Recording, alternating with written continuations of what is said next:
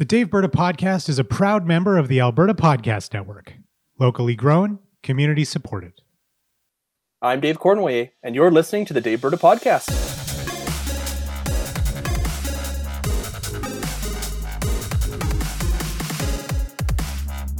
We are recording this episode on December 20th, 2020, and we're joined today, as always, by our producer, Adam Rosenhart. Hey, Adam, how's it going? Pretty good, Dave. I'm very excited in the lead up to Christmas. That's excellent. So am I. Are you having a happy Christmas season? So far, so good, man. No complaints. Excellent. Well, I hope that you see lots of Christmas presents from Santa under your tree on Christmas morning. You too, Dave. Thank you. We are thrilled today to welcome today's guests onto the podcast. Jessica Littlewood served as the NDP MLA for Fort Saskatchewan-Vegreville from 2015 to 2019, and during that time served as the Parliamentary Secretary to the Minister of Economic Development for Trade and Small Business. That is a mouthful. And welcome to the podcast, Jessica. Yeah. Thank you so much for having me. I'm super excited. And also joining us on the podcast is Matt Solberg. Matt is a director at New West Public Affairs and previously served as Director of Communications for the United Conservative Party. Welcome to the podcast, Matt. Thanks, Dave. Thanks for having me. Yeah, absolutely. It's thrilled. This should be a lot of fun because today we are releasing the results, our annual year-end podcast, releasing the results of the Best of Alberta Politics 2020 survey. I would like to thank the more than 1,600 people who voted in the second round of voting, the more than 750 people who submitted their choices in the first round.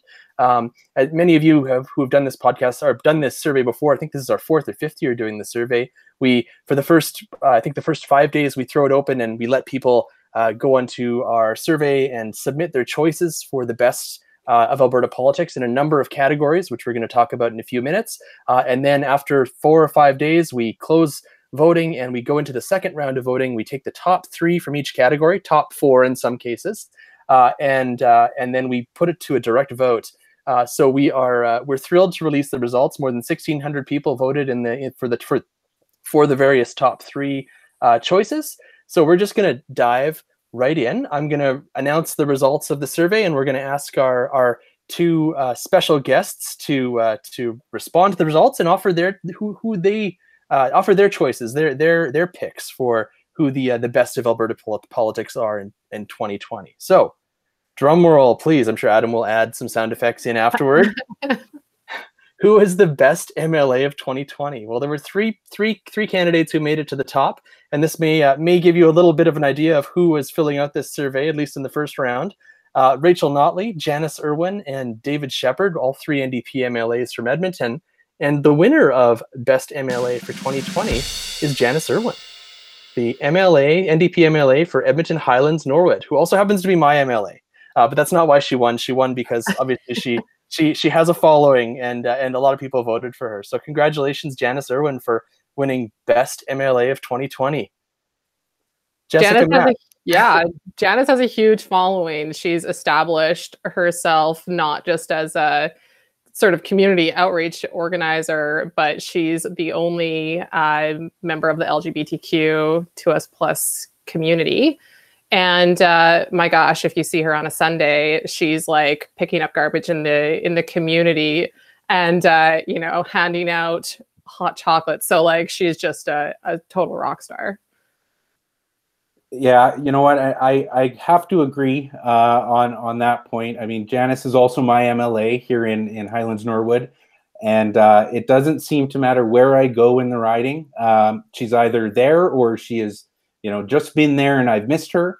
So she's very well known in the riding. I also think she's, even in her role as critic, she's performed well, and I think that people are taking notice of that. So. I mean, I'll be honest, Dave, I was one of, I think, maybe 3 homes in the neighborhood that had a UCP lawn sign in the riding last election. But even I can see that Janice works incredibly hard, and that's, reflected in part by the results of this vote. Absolutely. So congratulations, Janice. Now to Jessica and Matt. Who are you pick? Can you share who your picks would be for best of Alberta or best MLA of 2020? If it's not Janice, I guess I should say. Well, if I had to go first, I mean, your other options are pretty great. I mean, Rachel obviously has been serving her community for since 2008. Yeah, 2008. And obviously she has done an incredible job locking down this constituency for the NDP. But David Shepherd has been a massive mental health advocate since I've got to know him back in 2014. So he's created a lot of space to have really difficult conversations about mental health. And also he came out and spoke at the Black Lives Matter rally that was back in the summer, and he's been a huge advocate on innovation and technology. So I think there's a reason why he was one of the three that had the most people submitting names. Excellent, thank you, Matt. Well, I know my particular party stripe was not very well represented in this, or at least in the results of this poll. But I have to say, I think in terms of their role as an MLA, I mean, Janice Irwin seems like an appropriate pick. But I guess there's other MLAs who've done an exceptional job, I would say. An example from the Conservative benches, I think, would be Jeremy Nixon, who has he's been quietly performing a number of different duties that the Premier and government have asked him to do, whether it's the tobacco and vaping review, and even just representing the nonprofit and charitable sector, and sort of the plight that many of these organizations are going through during COVID. I'd say Jeremy's been a pretty strong voice on those files. Okay.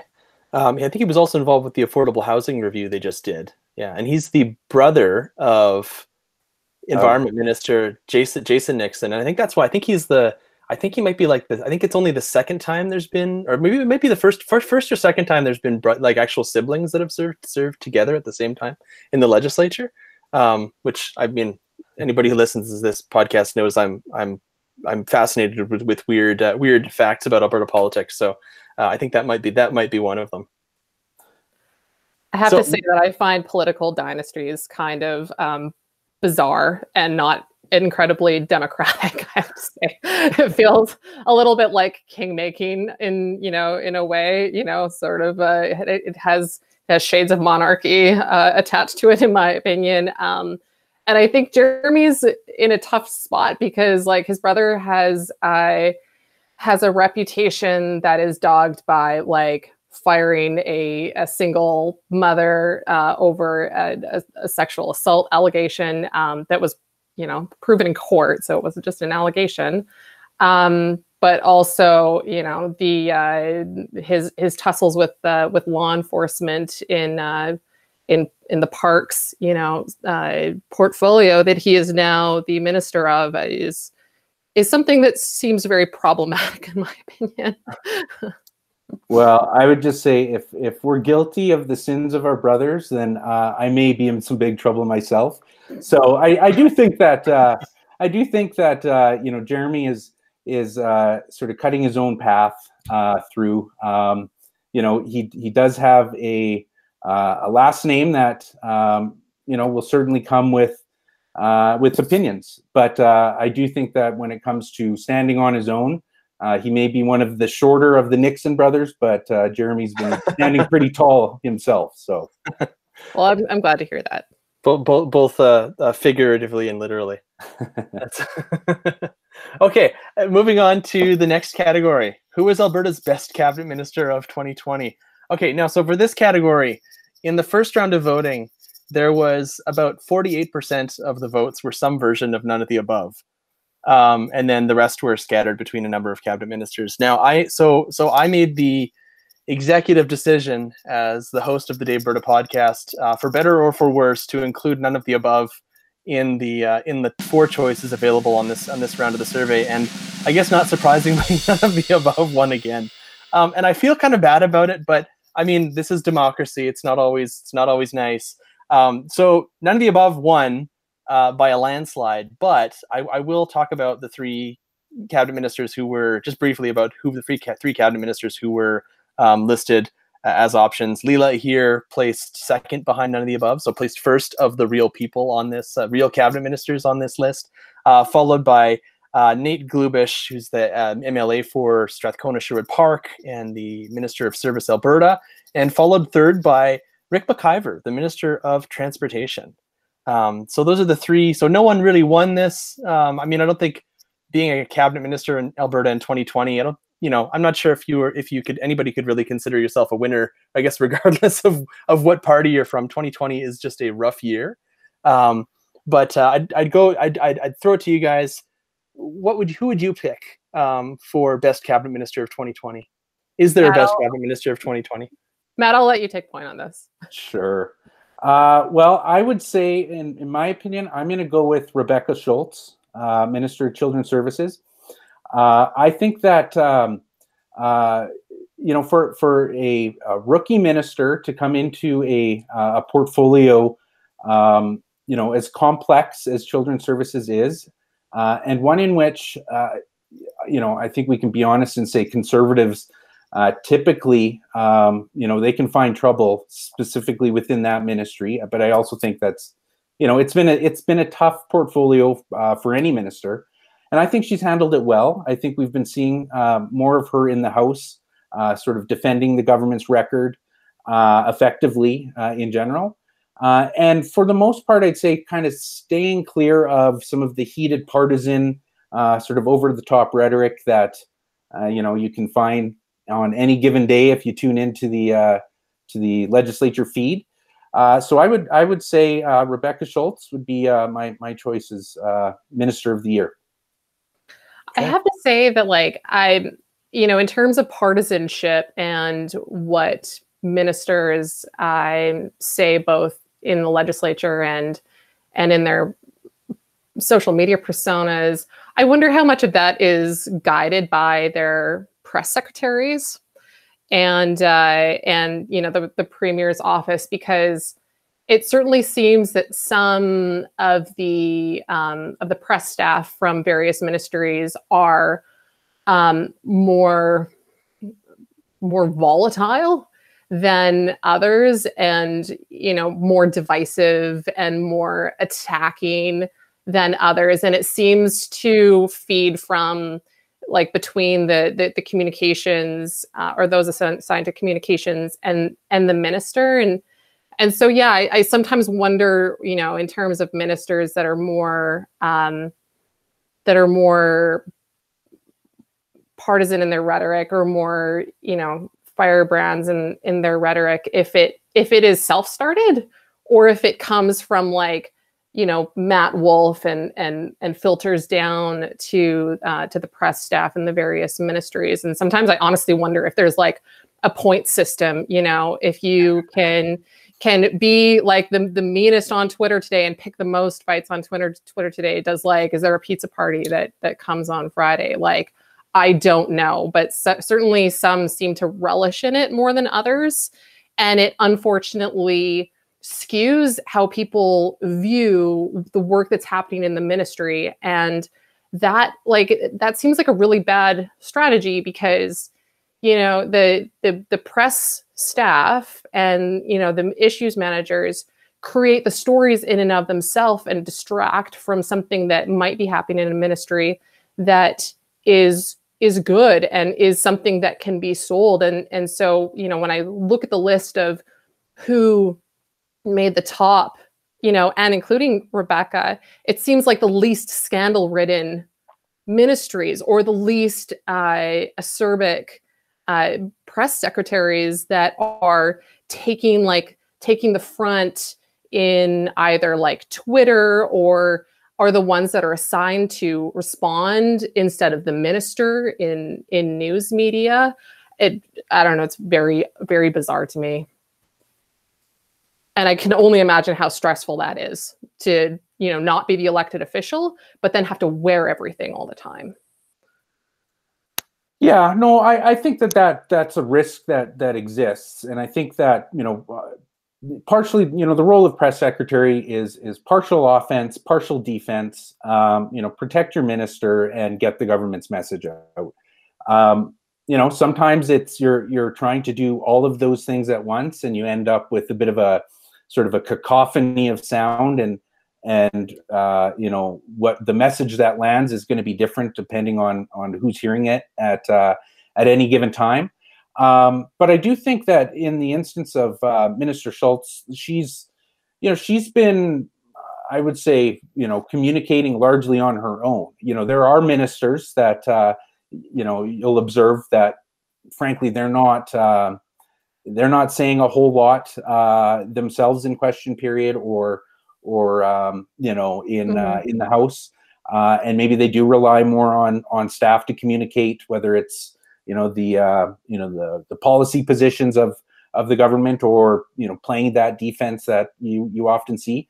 But I do think that when you actually look at Hansard and you're reading the actual response given by various ministers, that I've just found that Rebecca Schultz's answers are typically rooted in policy. It's not often, or it's not always that everyone's going to agree with the policy or with government's position on an issue. But when you can have an honest debate and you're sticking to the issues as opposed to the personalities, I think we all come out better. An example in the past, very effective at debating policy, but while injecting some partisan digs in there was Brian Mason, sort of the master at it. And I think even when he was in government as Minister of Transportation and Infrastructure and the House Leader, I think he held that kind of respect from every every corner of the legislature and across the aisle, because you could debate the policy, and you could debate it aggressively and vigorously without compromising your principles. But you can do so in a way that at the end of the day, the respect and collegiality for the position and just for each other as people came through. And I know we'll get to the what do we hope to see more of in 2020. But I'll put it out there now that I hope that there is more debate on policy and more, and frankly, that the debate on policy is enabled by a government that responds on policy arguments as well, and that it's not a quick sort of block and pivot to the issue that you'd want to talk about. Because I think this next year coming up, whether it's COVID or the economic challenges that we have, or just the state that Albertans find themselves in, there's going to need to be some pretty vigorous debate on what the best path forward is. And I hope we can see some more of that in 2021, and maybe a little bit less of the in some ways it's kind of theatrics. That's part of the role of the legislature. But I think we're going to need to see a lot more ideas and a lot more debate on those than we've seen in the past.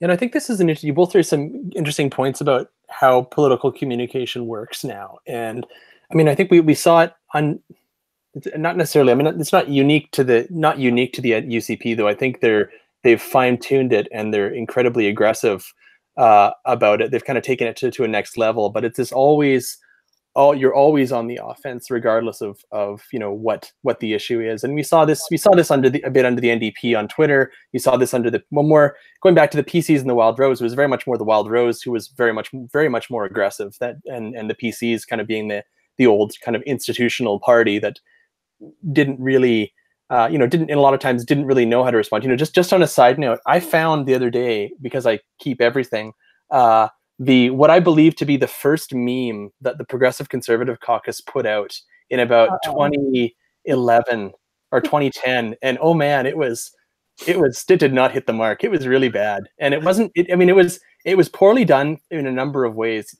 it was very clear that the person who created the meme didn't know what an internet meme was, because it was very unclear who the meme was attacking. There was like a bobblehead picture of Alison Redford and Danielle Smith, and then there was like a key tagline message in like a weird font. But looking at it, it was not, even now, it's not totally clear who the person, or who the intended target of the meme was supposed to be. So I mean, I think we've come a lot farther from that point. I think both the UCP and the NDP have figured out how to generate attack memes in a way that both their supporters and their detractors understand. But I think in terms of political communications, we have, I mean, a situation where, you know, the UCP is always on attack mode. I mean, I feel like Jason Kenney is constantly fighting a 30-front war, and constantly surrounded and constantly going on the attack. And I think that I will talk a little bit about this in a few minutes in one of the other categories, but I think that's one of the big reasons why the UCP has had such big problems with Kenney's popularity, and they've seen a bit of a plummet in the polls, has to do with the continuing this fight during COVID, when in almost every other province you're seeing, you know, political parties put aside that kind of more, that, you know, especially governments put aside a lot of that kind of day-to-day attack, political attacks that you would have in normal time, and I think that's taking away from the government's from what the government had hoped would be a positive response to their COVID response. We talked about the COVID response on its own, whether it was good or whether it was effective or not. But I think it goes into political communications. I mean, you can talk to there's you know, I'm not going to name names, but you can talk to a cabinet minister. You can talk to Rick McIver, for example, and he in real life is not going to be as offensive and as aggressive as his press secretary would be online on Twitter. And I'm not trying to single out his press secretary, but I'm just saying someone who might be more agreeable in real life than they are in terms of their social media persona. And I think we're in this culture of this constant attack mode, and I don't think it's particularly healthy. I don't think it's a particularly good way to govern in general. So. Yeah, I don't think that you can really affect good governance when you're picking 50 fights on any given day. I just don't know how that works. Obviously, it doesn't work. Yeah, I guess I'd also, you know, a constant kind of reminder that, you know, Twitter is not, it's not the platform for thoughtful debate. And I think we're kind of realizing that now. So, you know, it doesn't work. You can put out a very well thought out thread of, you know, half a dozen tweets, really digging into, you know, whatever the issue may be. And that's going to fall flat when you compare it to, you know, the kind of, you know, the red meat that I would say both of the parties like to throw out to their base. And it's really designed, I think, to become a bit of an echo chamber. So, you know, I know that that's not the only area in which government and even opposition is communicating. You know, there's other, I think, channels where you get more of an honest, I think you get a little more honest discourse. But I guess the problem is Twitter, it may not be representative of the sort of the nuance behind what's actually happening. But it's, you know, I don't think that matters, because it's the belief that everyone has. And when people are looking, you know, quickly for the hot take on whatever the issue of the day is, they are tuning into Twitter. It's very easy to find those hot takes and then sort of allow that to define the conversation. So, you know, I've got a bit of a love-hate with Twitter these days, because you can't ignore it, because there are conversations that are either happening there or that are starting there that you want to be a part of, but I don't necessarily want to be a part of them on Twitter. Okay, speaking of, I was going to say speaking of echo chambers, but that's not correct. I was thinking, looking at Twitter and trying to define Alberta politics from Twitter and trying to define Alberta politics from Question Period seems very like it'd be a very similar. You'd get a very similar result. So in that note, we're going to talk about move on to the next category and talk about who the best opposition MLA is. And I frequently say that I watch a lot of the legislature, and question period is like my least favorite part of Alberta politics, because it's it's theatrics, right? So you get a lot more meat when you talk, and it's a lot less sexy when you're watching MLAs debate at a committee or debate at a or debate in committee of the whole, but you're actually getting some more content and to see what's actually going on. So we're going to talk right now about best opposition MLA of 2020. Perhaps not surprisingly, because she gets the most attention as the leader of the official opposition. She is the former premier. She is extremely recognizable. Rachel Notley was voted the best opposition MLA of 2020. So congratulations, Rachel Notley. Yay!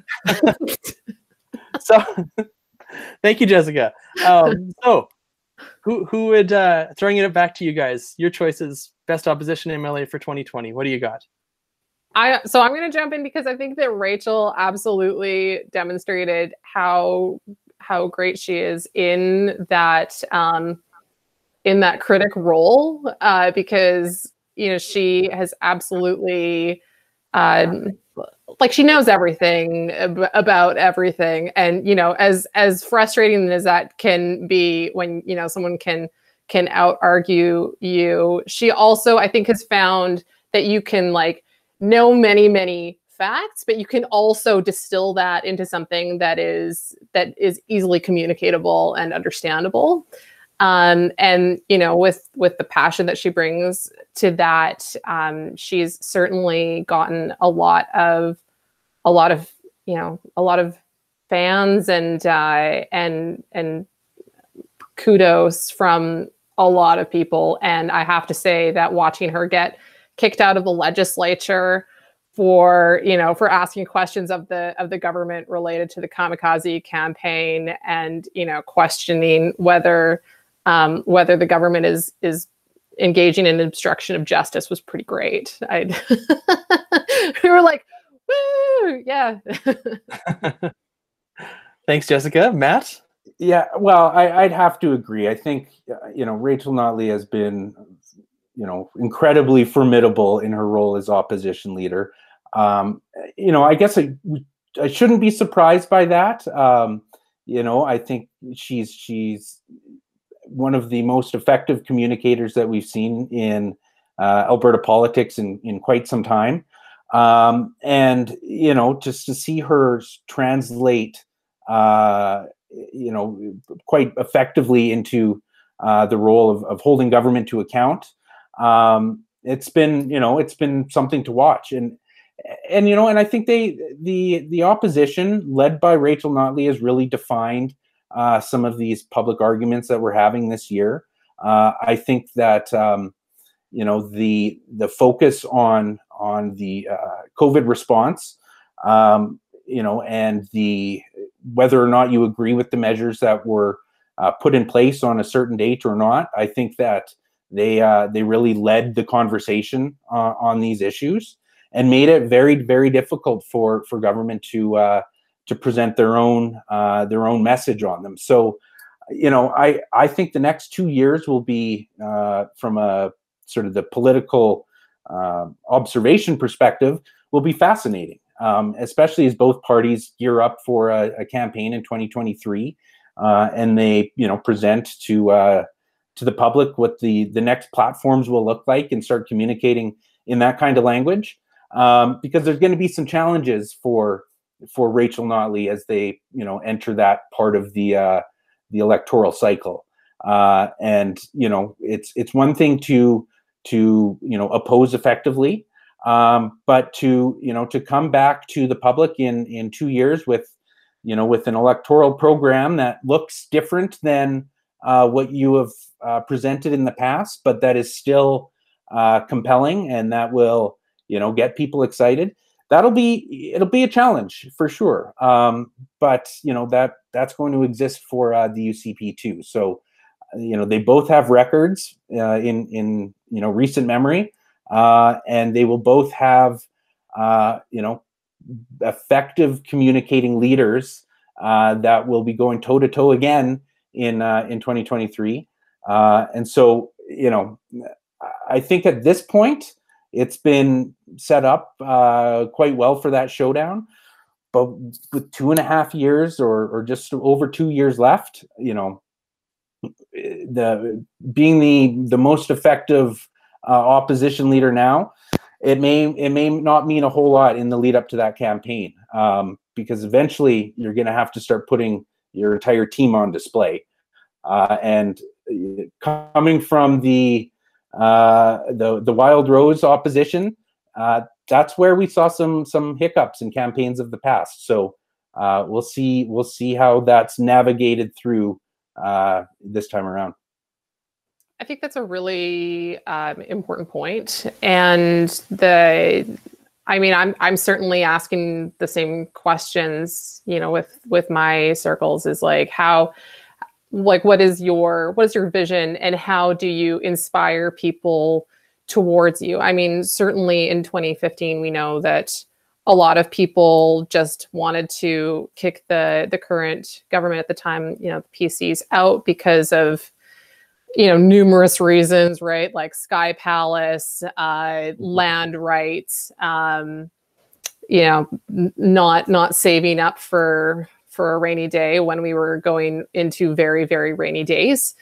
And certainly, like, my hope is that we're going to hear clear policy decision or policy directions that aren't, you know, half measures, because I think it's really hard to talk to people about half measures.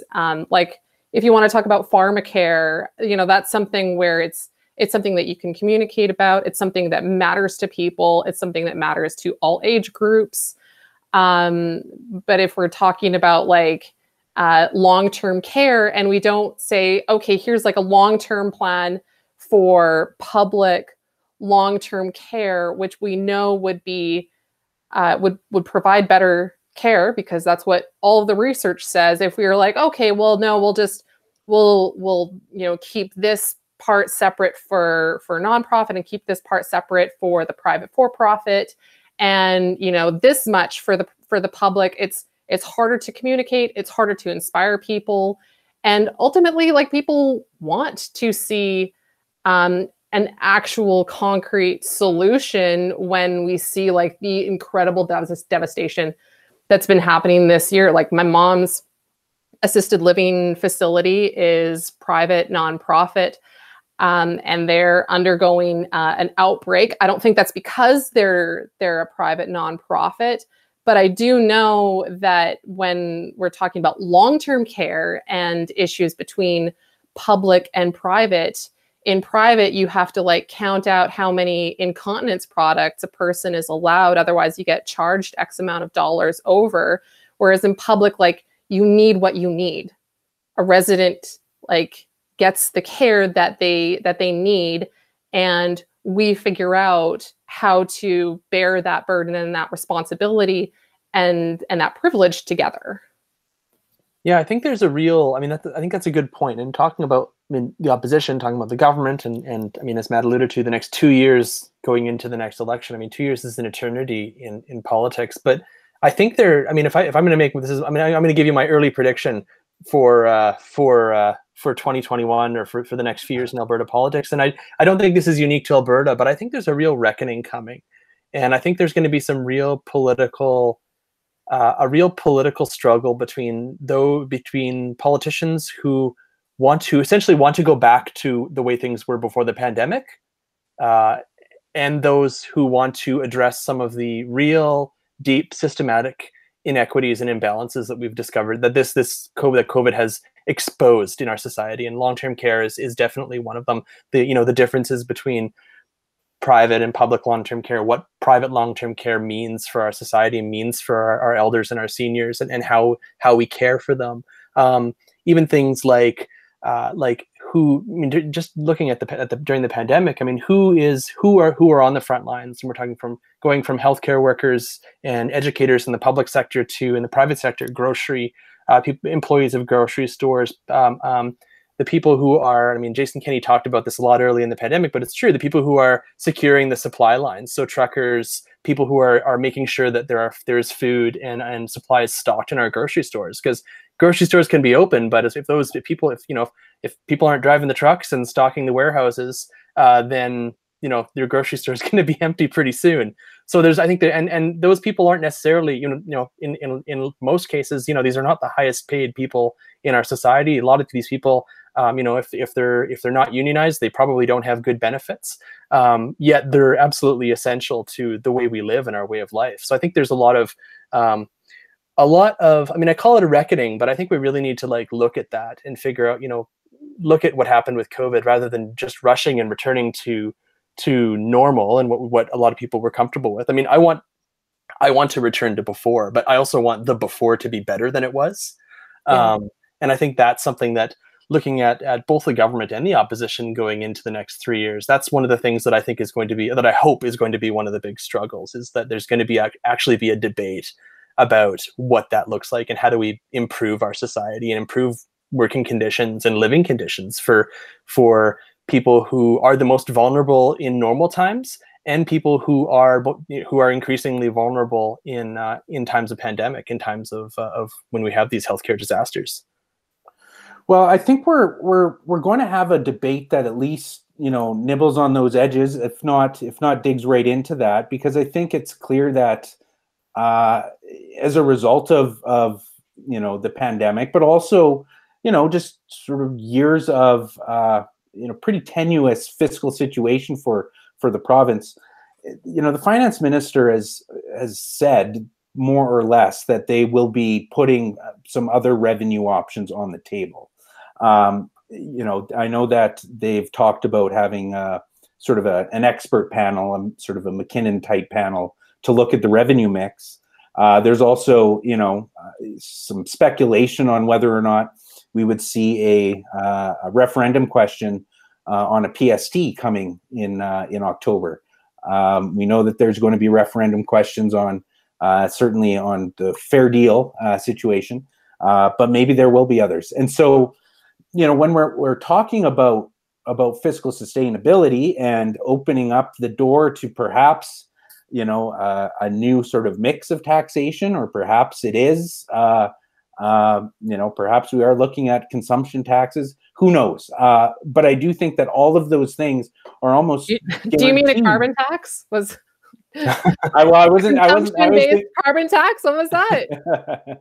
Well, I mean, even on the carbon tax, right? Like the conversations are they are shifting. Whether you like it or not, they are shifting. You see, Erin O'Toole at the federal level is approaching the net zero conversation and carbon pricing, very differently than we saw with Andrew Scheer. I don't know if we're going to see, a Jason Kenney government, turn heel on a carbon tax and all of a sudden embrace it. In fact, I think that's, about the most unlikely thing we can expect. But on other things that we thought were maybe kind of the third rail, that is not how they're being talked about with this government in recent months. And, there's going to be some who want to have that conversation on, what does the spending plan look like in terms of, private versus public long-term care. We know this government's made some pretty clear decisions on finding private sector, partners or operators to contract out, some of these services, whatever you want to call them. I mean, that's the direction on that has been clear. But if we're also having a conversation on revenue, then it's only natural that there will be voices who want to have a conversation on how that revenue is spent. And that's going to start before the next election. I think it's pretty clear that this government's balanced budget plan was blown out of the water. I don't think anyone, well, I shouldn't say anyone, but I don't think most folks are, have, budget balance near the top of their priority list right now.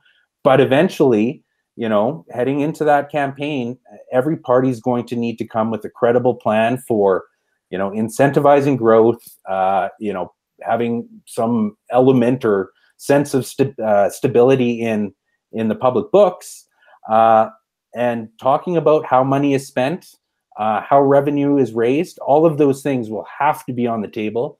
And I think in order to have a public that is ready to make some, pretty tough decisions in the ballot box in 2023, I think those conversations really should be starting sooner rather than later.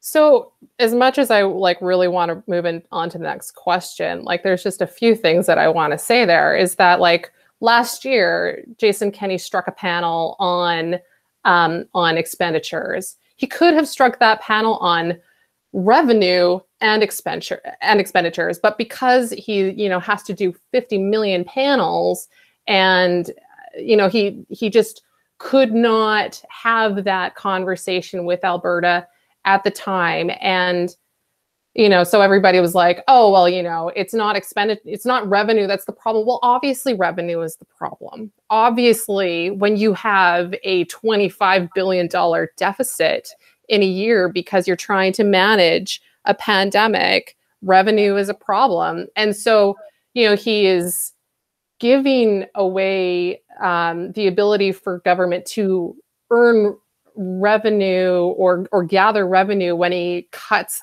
corporate taxes from 12 to 8%. And he scraps the carbon tax and says, basically, we'll fight Ottawa on it.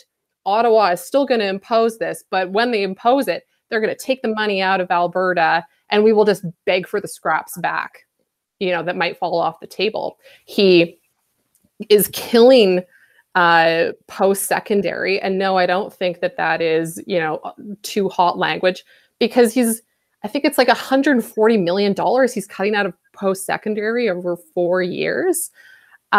He has killed the capital, the tax innovation credits that would help companies invest in innovation and technology, or help people invest in innovation and technology. But he's bringing it back, 18 months later, after calling it, a nice thing to have. He's finally bringing it back. What is a credible plan? I think a credible plan is actually talking about where the revenue is going that is fair to tax it back, because back in 2015, the PCs said, they put out a question to the public and said, should we raise taxes on those who can most afford it? And 70% of Albertans said yes. Yes, we think that there should be progressive taxation on income taxes. We think we should have larger taxes on profitable corporations. And instead of saying, we're going to incorporate that because that's what Albertans are talking to us about, he said, I'm going to take $1 billion out of healthcare. I'm going to give you user fees out coming out of your ears. And we're going to reinstate healthcare premiums. It's not that revenue doesn't need to be gathered, but who are you asking to pay for it? Because if you're saying corporations don't have to bear as much of that burden, but you do, then I think you start to lose the support from the public that you're trying to gather. Well, yeah, I mean, I think, put it this way. Everything that he has done to date so far has been things that he had committed to during the campaign, right? Like it or not, he talked at length during the campaign about an expert panel on Alberta's finances with an aim at looking towards, financial sustainability, bringing the Alberta's, rate of spending down to a level that is more comparable per capita with other provinces. So all of those things were, I would say, very well communicated through the campaign. Now, the challenge, of course, becomes the prescription being some rather tough medicine, and it's one thing to talk about right. it. And who are you asking to take that medicine? Are you asking the average Albertan to take that medicine, or are you asking profitable corporations to take that medicine? Well, I mean, I think the position of government is we would love to see more profitable corporations, right? And their focus being, at least pre-COVID, was on creating an environment for economic growth. And what happened as a matter of the corporate tax cut? Lots of companies that have been making money hand over fist have been laying off people by the hundreds and sometimes the thousands. So it's not resulting in jobs.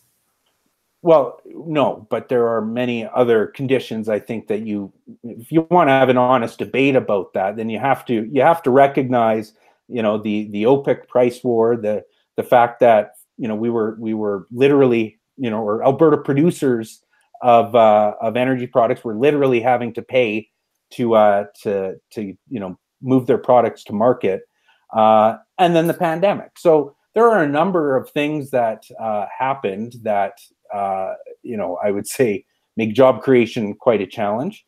I think that in 2023 there will be a debate, and I think on whether or not the corporate income tax reduction did what what the premier had said it would do.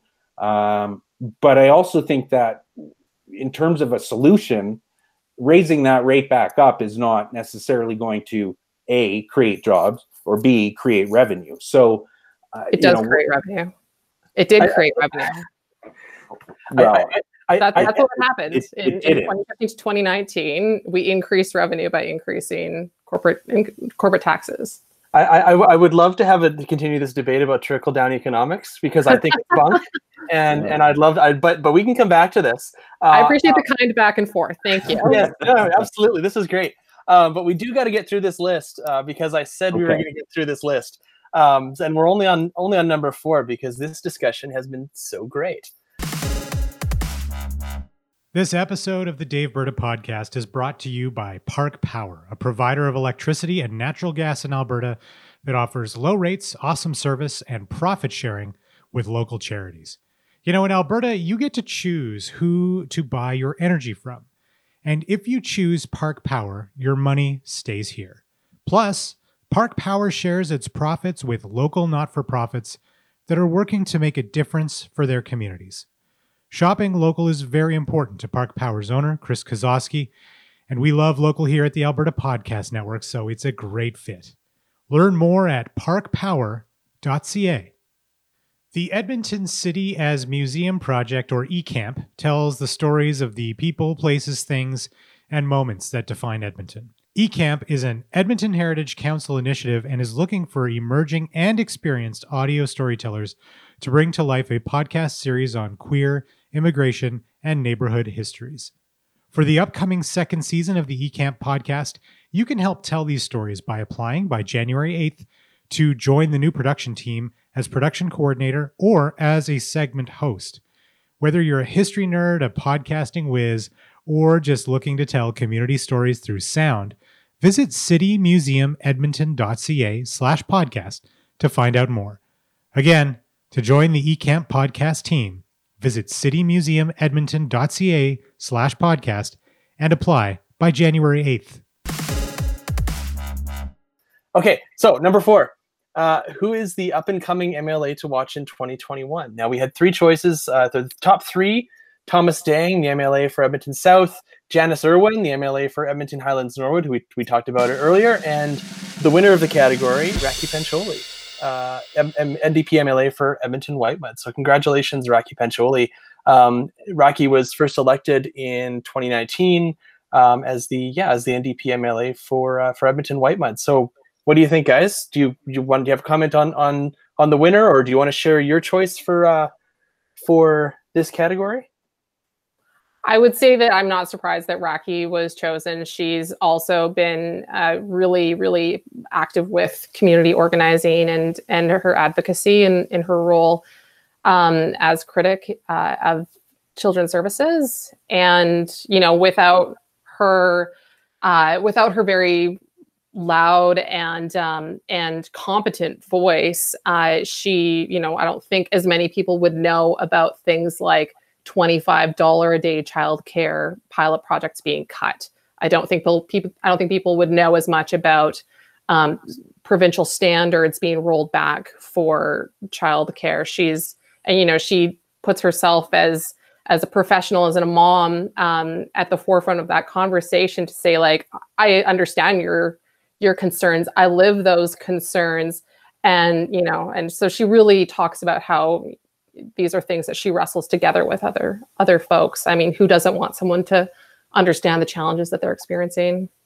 Yeah, no, I think Raki Pancholi's been a very effective critic. As a brand new MLA, it obviously didn't take much time to learn the ropes and to transition from just figuring out what is my job as an MLA, how do I represent my constituents, while also holding the government to account in a way that makes news. And when you're an opposition critic, that's half the job alone is finding a platform and really getting that coverage. So kudos to her for that. I think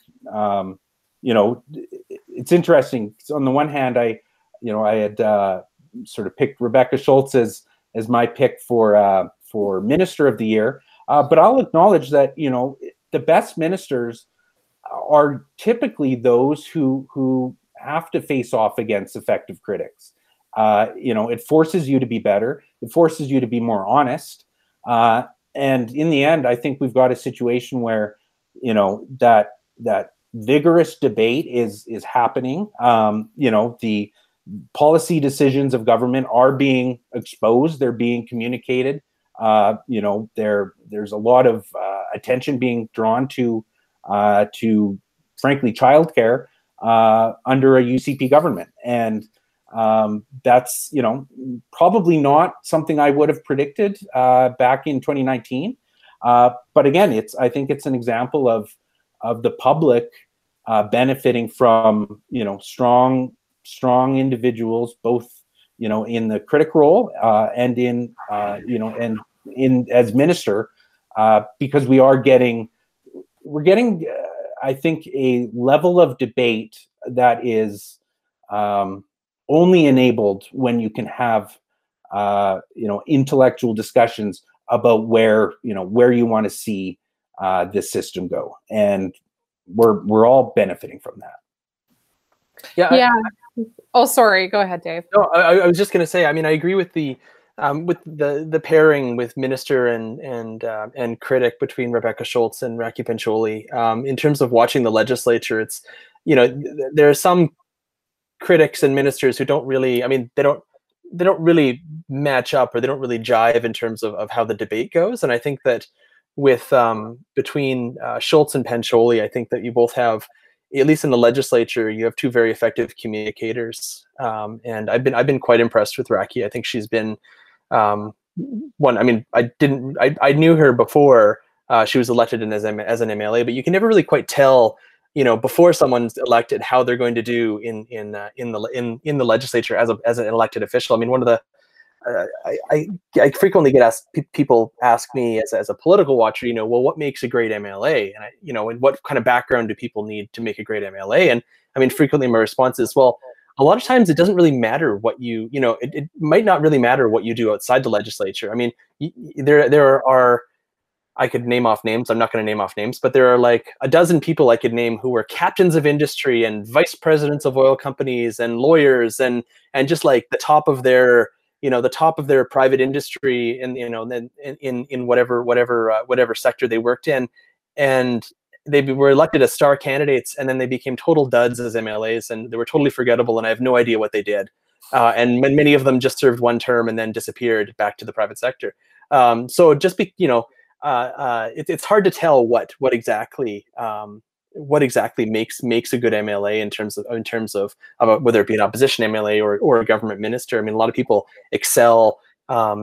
People don't fit the stereotype is what I mean. In a lot of cases, the most effective politicians aren't necessarily those who, we think lawyers or business people are kind of these generic political types that kind of float around out there. But in a lot of cases, it takes a broad group of people to make a good government. And Raki is a lawyer, correct? She came from McLennan and Ross. And, for as many people don't appreciate the fact that she was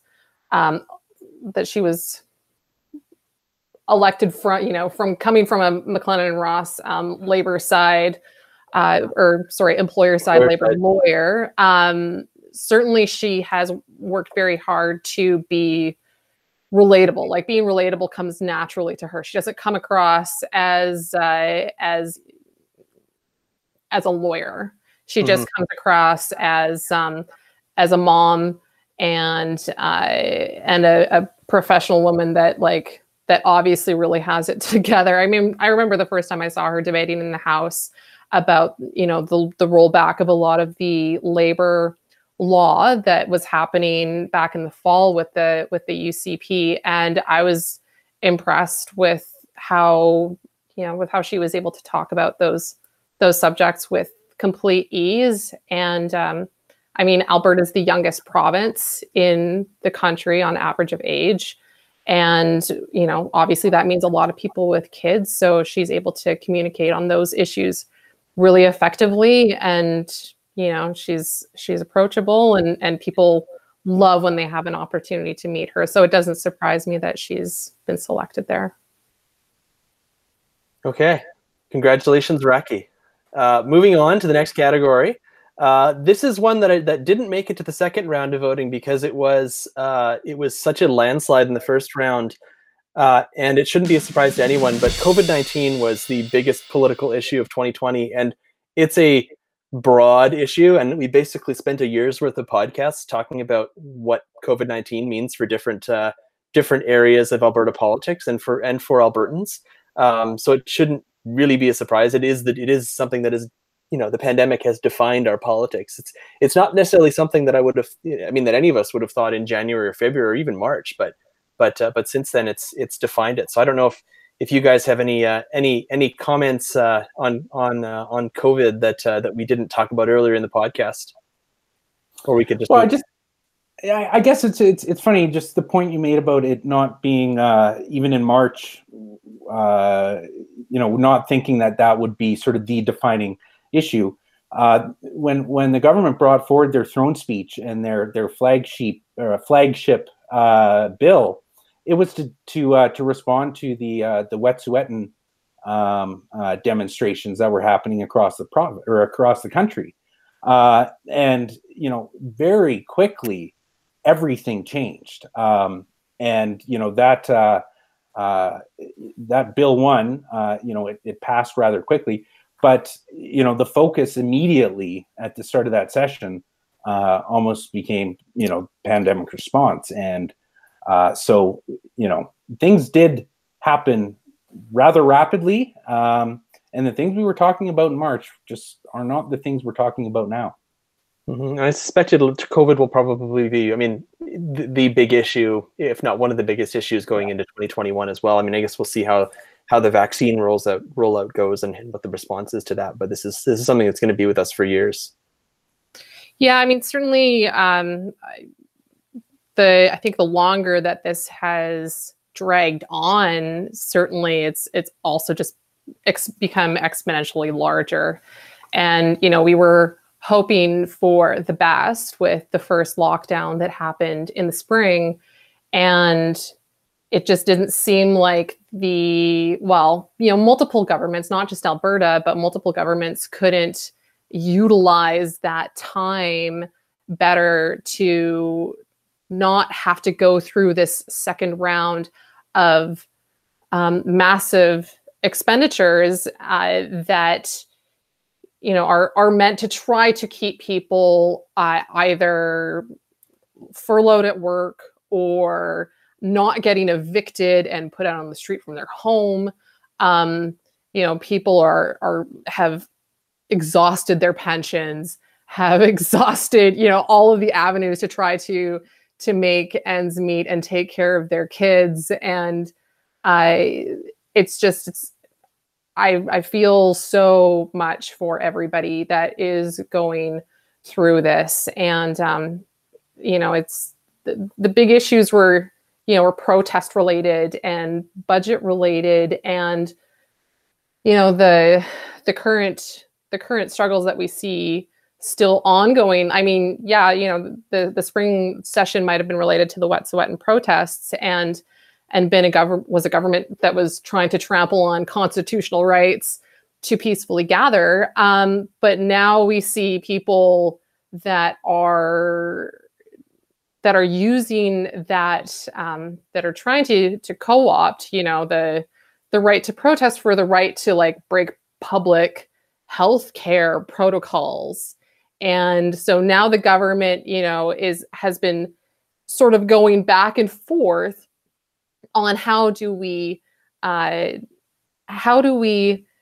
keep, what they would call law and order intact while keeping constitutional rights intact, because they keep realizing that that they're not doing a great job at that, right? Like they're either trying to legislate to trample on their rights, and then you have there was an anti-lockdown protest that happened in the legislature back in the spring, which ended up in a guy getting picked up by all four limbs and carried off. And Jason Kenney said, "Oh, well, it turns out you do have a right to protest." And then, the Black Lives Matters protest started, and, the people were trying to do it, with distance and with masking. And, so there was an obvious recognition of rights there. But now people are using that obvious recognition of rights and like trying to figure out where you balance protesting rights and like putting people at risk because you're breaking, the person limits of outdoor gatherings under the chief medical health officer's gathering. I mean, it's a bit of a disaster right now. I mean, cops are trying to figure out where their rights are, what they're supposed to be doing. Sheriffs are trying to figure out what they're supposed to be doing. And that lack of like clear direction from the premier down is, in my opinion, creating this much more, little fires starting everywhere, Tinder, burning Tinder, that just, we don't know what's going to happen. I would argue, though, if the premier had started dictating to law enforcement, how they should respond to these demonstrations, I think we would see, an even larger uproar, and deservedly so, because I think the governments across the country are in a position right now, a very untenuous position, where they have to acknowledge the constitutional rights for Canadians to protest and to demonstrate, but they're also not supposed to be in a position where they dictate to law enforcement how they respond to these kinds of events. So, but the challenge will be, this next year, I'll predict that in 2021. The anti-vaxxers will become, they will be today's anti-maskers. And I think that, certainly in Alberta, all of the public polling shows that, in terms of where we stand within the country, we have probably the highest skepticism towards vaccines in general, and certainly with the COVID vaccines. And as more and more people are vaccinated next year, and we see, larger and larger protections being placed around vulnerable populations, I think we're going to see, divisions that we have not yet seen before, and probably a level of emotion on the issue that we have not seen before.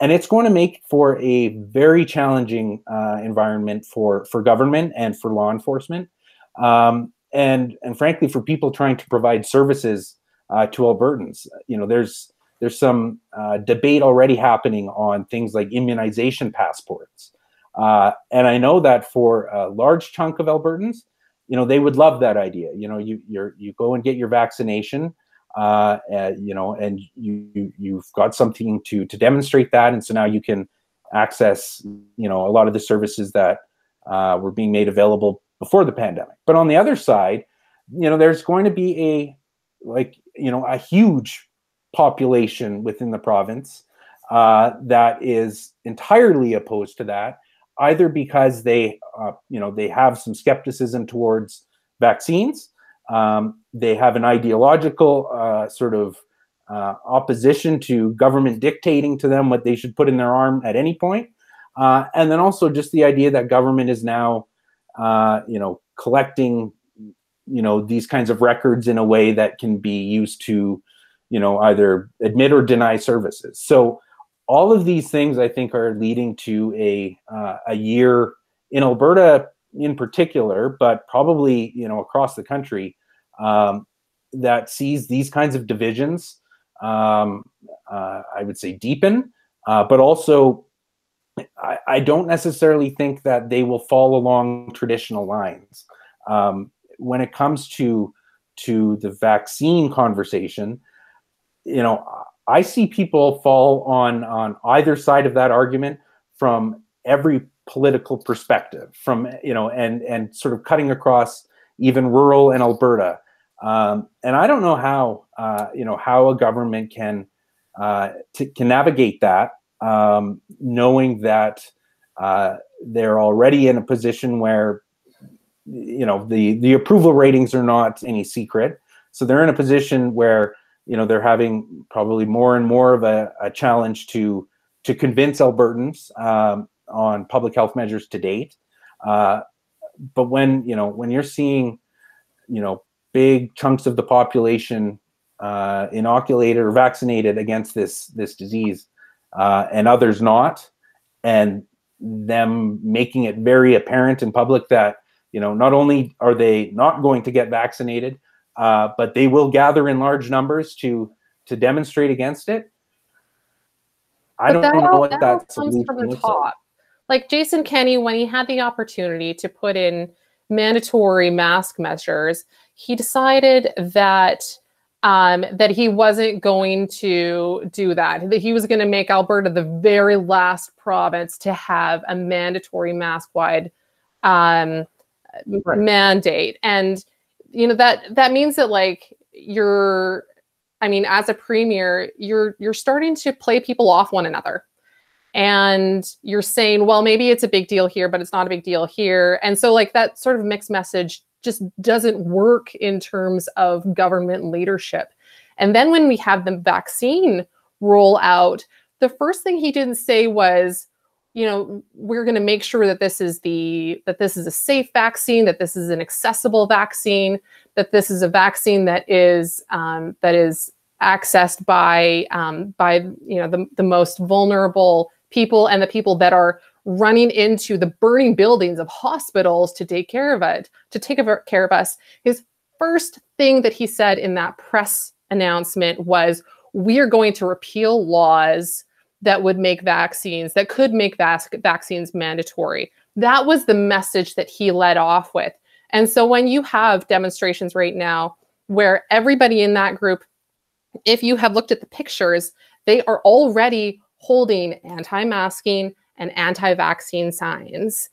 So the people have a lot of time to spend online and find pseudoscience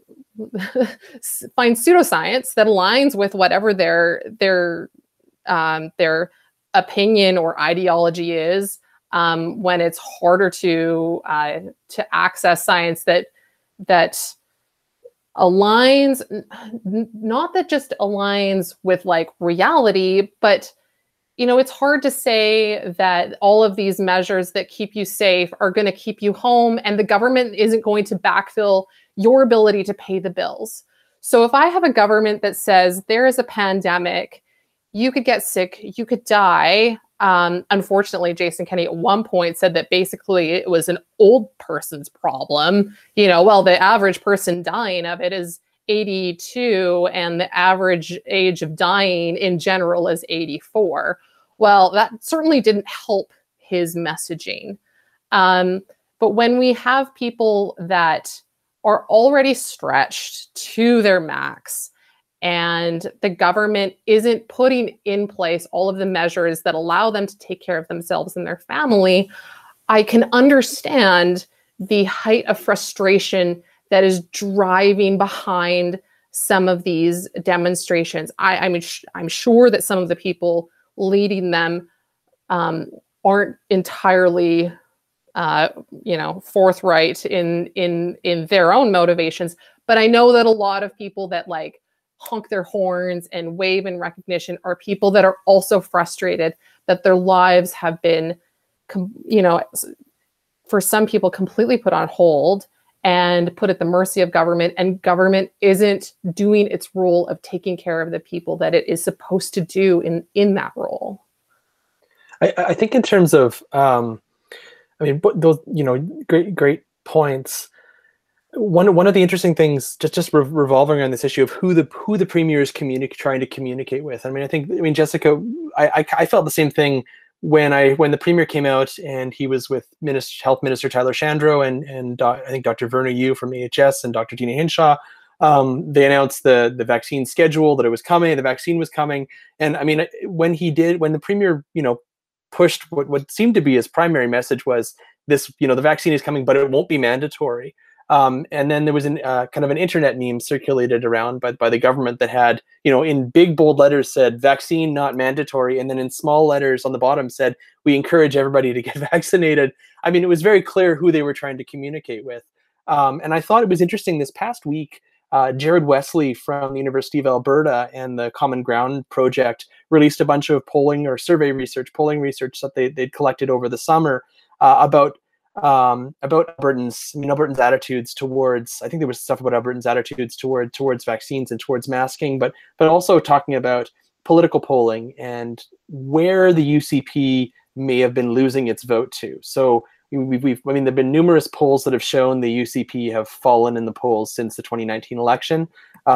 That's not uncommon for governments, but it seems to be seems to be very significant in terms of how far the UCP has fallen, considering this is Alberta.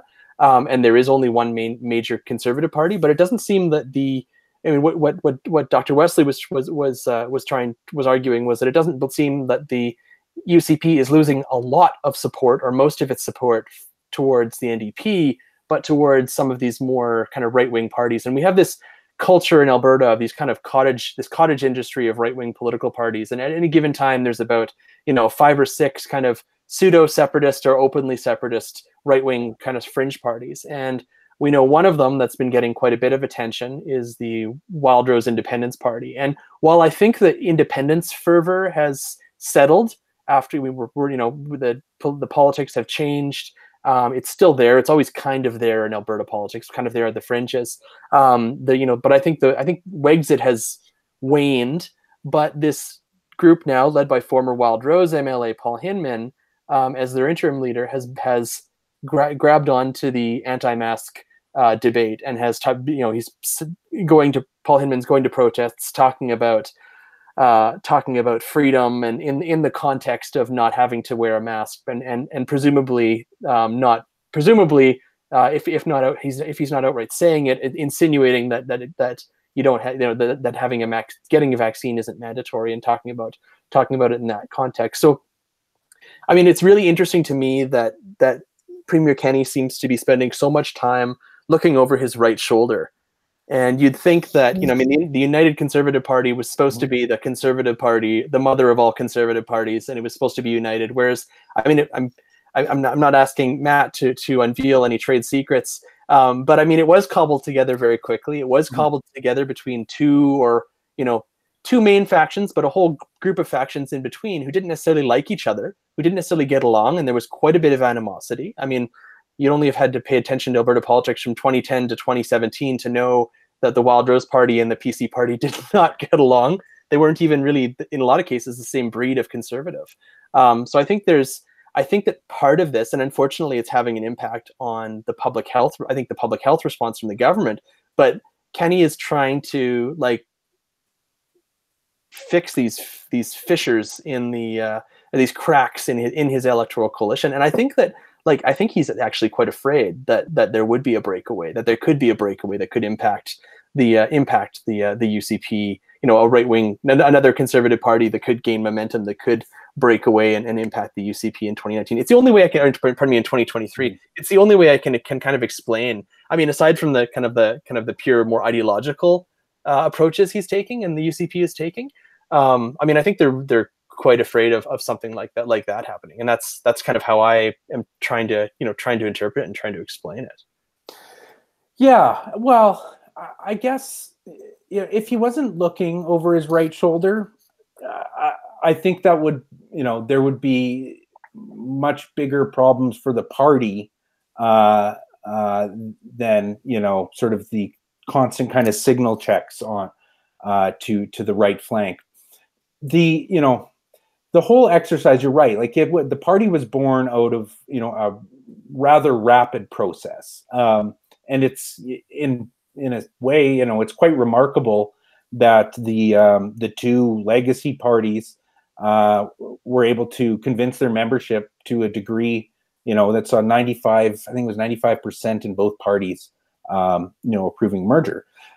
And I think that was based on first off, there was an overwhelming desire within the parties to defeat the NDP. I think that was the number one motivation. And so the simple math on that, it made sense.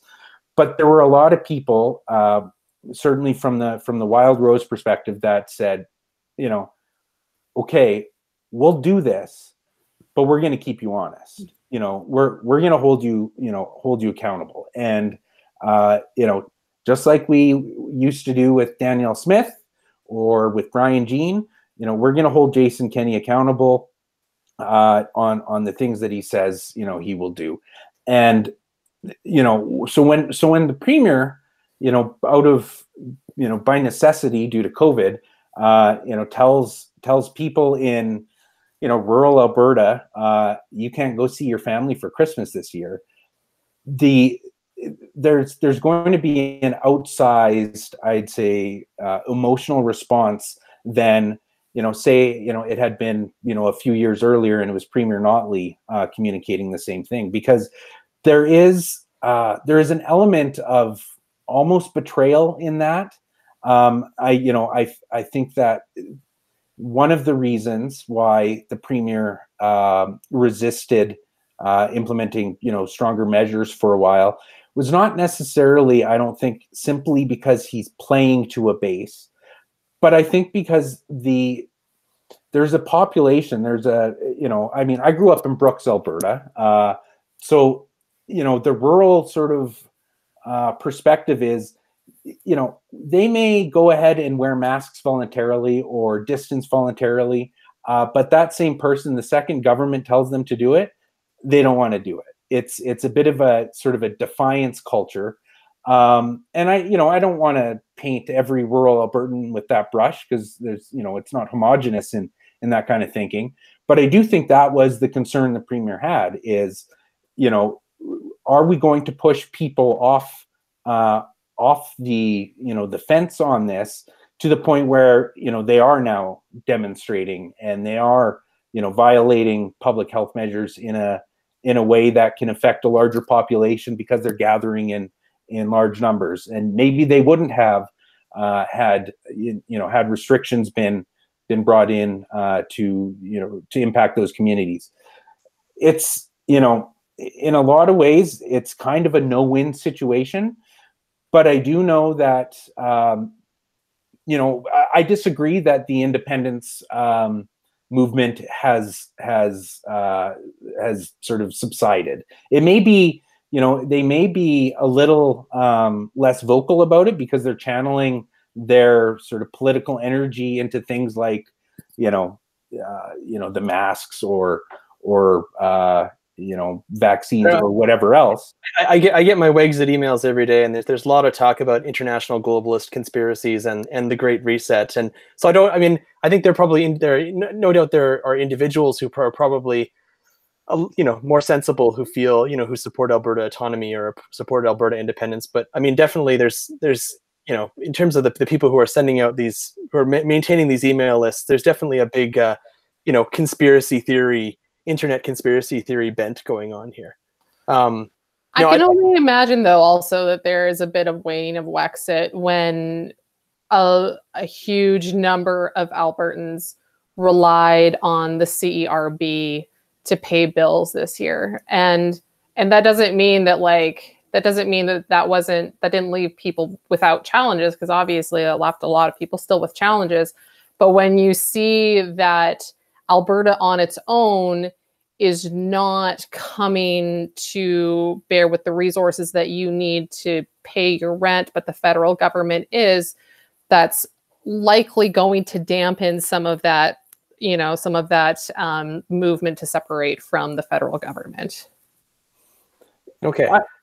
I would agree with that, but I do think, though, that we're coming up to this referendum in October. That's going to be a tipping point, one way or another, and the results of that referendum. Because if the federal government does not respond in the way, to say a positive vote on withdrawing or reforming equalization, the federal government does not respond in the way that that movement would expect them to after that vote, then I think Wexit has the opportunity or potential to really take off, kind of in the red zone of a provincial election.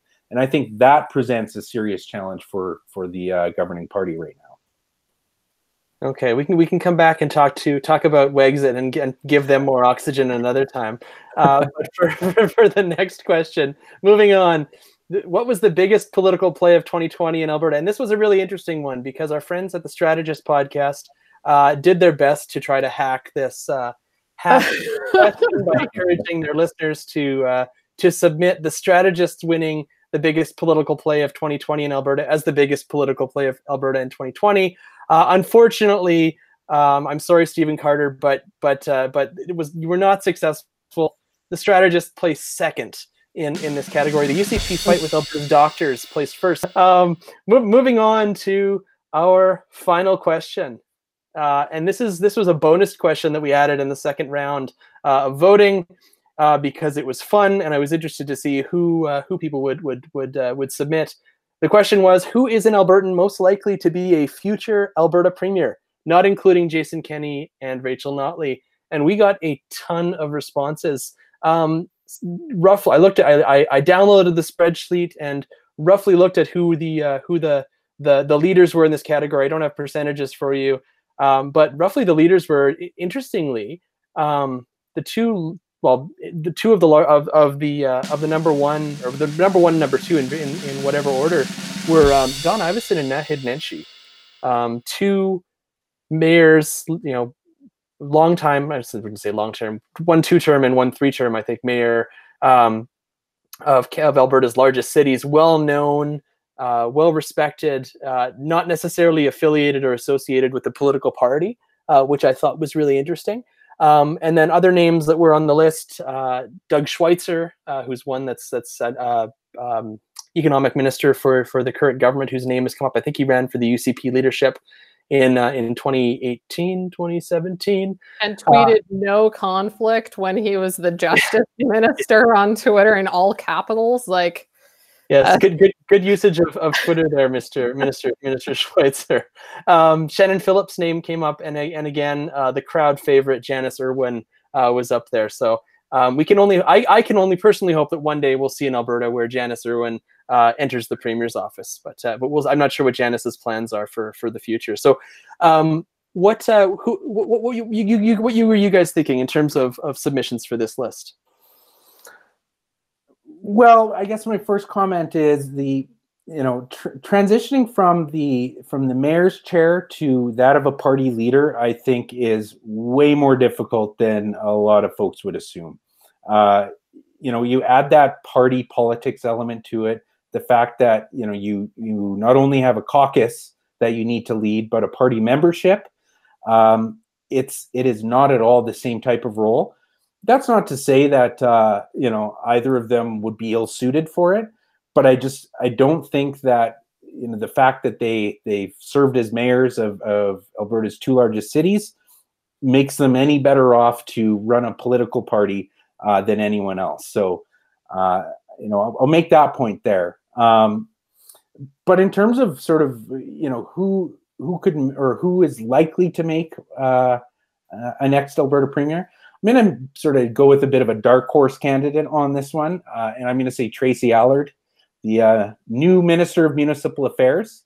She might want to start wearing a mask in meetings if she wants to take a leadership role. Well, I have a feeling that when the time comes years from now, if that's her biggest sin, I think many folks will forgive that. But I do think that on relationships with the two major cities, Edmonton and Calgary, by every account, they've improved since she came into that role. But I also understand she, as the support of her colleagues, she's been quite impressive around the cabinet table, and so I'll put her on the list as an interesting name, as someone who could be the a likely premier down the road. I have to say that she'll probably survive in that role until Jason Kenney asks her, like he asked the last minister in that role, to cut more funding from municipalities.